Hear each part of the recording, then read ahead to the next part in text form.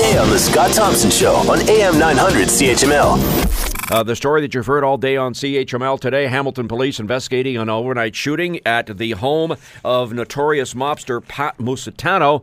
What does that mean? Well, we're pleased to be joined by somebody who is not unfamiliar to this program.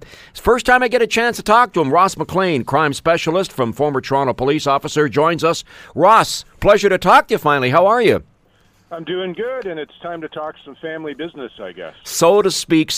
Okay, first of all, the fact that the police confirmed that there have been shots fired at the East End home on St. Clair Boulevard off Main Street East.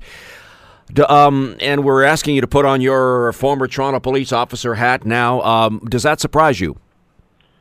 Well, no, it doesn't surprise me. It's certainly an evolution of the tale that we're looking at here.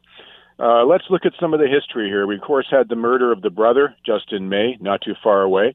Clearly a contracted, very professional hit. The police are still looking at that one. I mean, it was carried out very well. I mean, contrary to what happens a lot of times, people thinking about the mob and this when there's hits, they're not always done very well. You get a lot of idiots sometimes that take up the jobs and do them, but we haven't seen any progress, at least on the outside of it, the police solving that one. Following that, we see this shooting last night at about after 2 a.m. in the morning at the house of the brother, who is apparently, by all means, the more feared, tougher part of the family for doing this.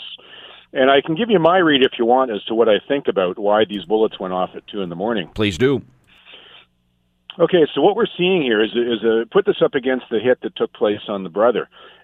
Shortly after 2 in the morning, you have a car apparently roll up, fire shots into a house. We can tell from looking at the house and where the shots are placed, I saw from some of the Global News pictures that were put up, that they're basically spread out. It's not a tight grouping of shots. It looks like it went into the front ground floor window of the house where they have shutters closed. And all those who watch our Godfather movies know that you always keep your drapes closed, when you're in your house sort of thing. So it certainly appears to me that what we're seeing here was not any attempt at a hit. It was an attempt at sending a message and sending a signal and a threat, because there's very likely you're not going to hit anybody on the ground floor at 2 in the morning with the building.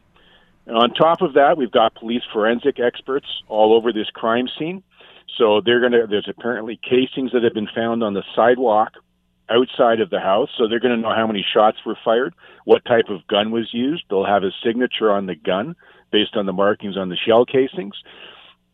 And perhaps if we also happen to know which direction the car was going, Ted, we'll know if there was 1 or 2 people involved in this. So, for instance, if the shots came out of a driver's window, you only need 1 person. If they came out of the passenger side window that it was going, you've got 2 people involved. So the police will actually be able to learn a fair amount from just what they'll be able to study at the scene. I'm just wondering, Ross, playing devil's advocate here, obviously they're looking now at Pat Musitano.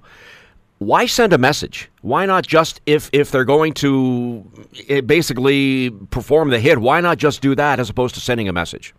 Well, that's exactly it. There's a message being sent. I always tell people to distinguish between a threat and an actual attack.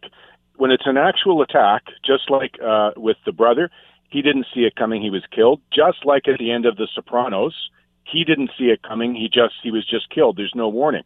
This is obviously a threat. It's not a tight grouping of shots. It's fired at a house, into shutters, to spray the house at a time of night when no one's likely to be down in the living room for doing it. So this is to send a message to either get him to back off, move forward, or do something. There's a communication that's going on here with this attack. Let's go back now. Let's talk about the hit on Johnny Papalia that happened back 20 years ago. There are those people that are saying that this was, as they say, it's revenge is a dish best served cold. If that was the case, that they took out Angelo Musitano 20 years after the hit on Johnny Papalia, are you surprised it took that long to exact revenge? Well, the mob are like elephants. They don't forget. I mean, it's the mob is all about, ever since the first Godfather movie came out, it really helped romanticize organized crime. And even mobsters, they talk to mobsters post that movie coming out. They loved the movie, and it gave them a reason to feel like they were somebody or doing something. So there's definitely memories attached to this. But the mob is also about business. So is this all personal? Is this all business? or does it make sense to have a blend here? I said my sense is there has to be a business reason behind this to just fire warning shots. I mean, by firing warning shots at Pat Musitano now, he has been put on the alert that, look, we've got guns, we're coming for you, we're doing this. So naturally what he's going to do is he's going to defend himself and be much more cautious, which makes getting after him a lot tougher. So to my mind, it certainly looks like a message being sent, and we'll have to see how the police do with their contacts, their intelligence, to see if they can find out the motivation of who else is behind this, because contracted murder is one dirty business. Want to hear more? Download the podcast on iTunes or Google Play and listen to The Scott Thompson Show weekdays from noon to 3 on AM 900 CHML.